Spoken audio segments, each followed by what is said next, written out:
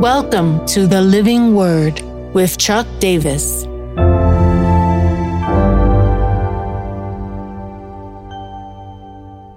Psalm 127, a song of ascents of Solomon.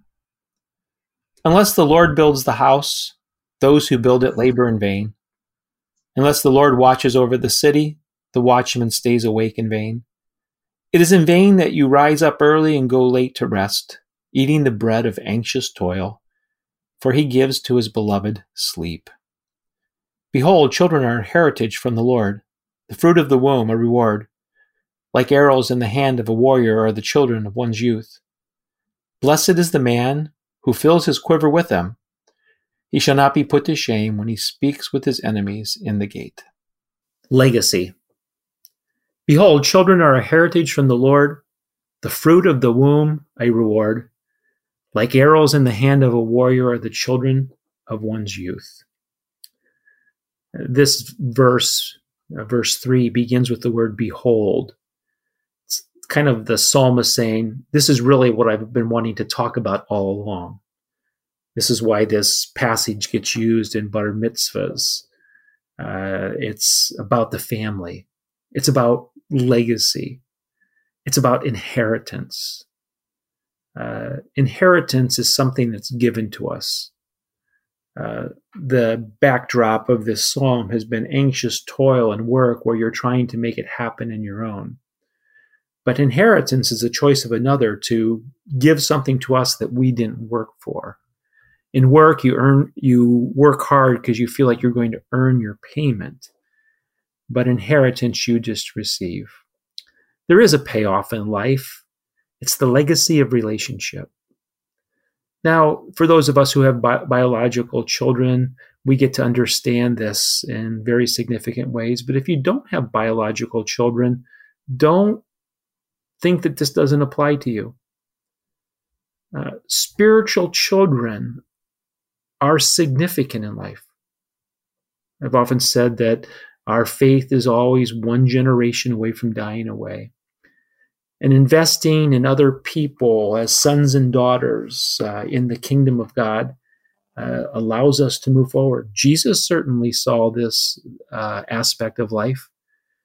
He was told that his brothers and sisters and mother were waiting for him in one account. And Jesus said, "Who are my brothers and mother?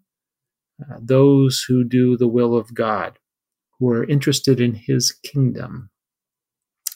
There is a whole aspect in the Hebrew text which ties all this together. We talked earlier about, unless the Lord builds the house, the builders labor in vain. That word in Hebrew would have been bonim, and sons is banim. That's where you get the idea of bar mitzvah. The whole point of the psalm, whatever you do, whether it's building into the work that God has given you throughout the week or building into your families, success comes in collaboration with the Lord, of allowing him to be the one who speaks over us. This is, again, an aspect of finding rest in our lives. Raising children can create stress. I met with someone today over coffee, and we had a conversation around this. What am I doing to destroy my kids? What am I doing well? Well, the truth of the matter is we do some things really well and some things poorly. Each generation gets some things great and they miss other things. That's not the point. The point is to look to Yahweh, who is the true builder of banim, sons, the true builder of daughters, the true builder of family culture. Now, we work with him. Remember, this is the whole idea of collaboration with God. We can do things to be destructive, but we also can set the table for God to do his work in such powerful ways. The so what of this is to remind me to build my family, whether biological or spiritual, in recognition of who the true builder is. Unless Yahweh builds the family, we labor in vain. The powerful investment that we get to have in our biological families, but also in the Christ family. Then now what? Rededicate yourself to this task. It's powerful. You've heard me say it before. Legacy is not what we leave for people. Our legacy is what we leave in people.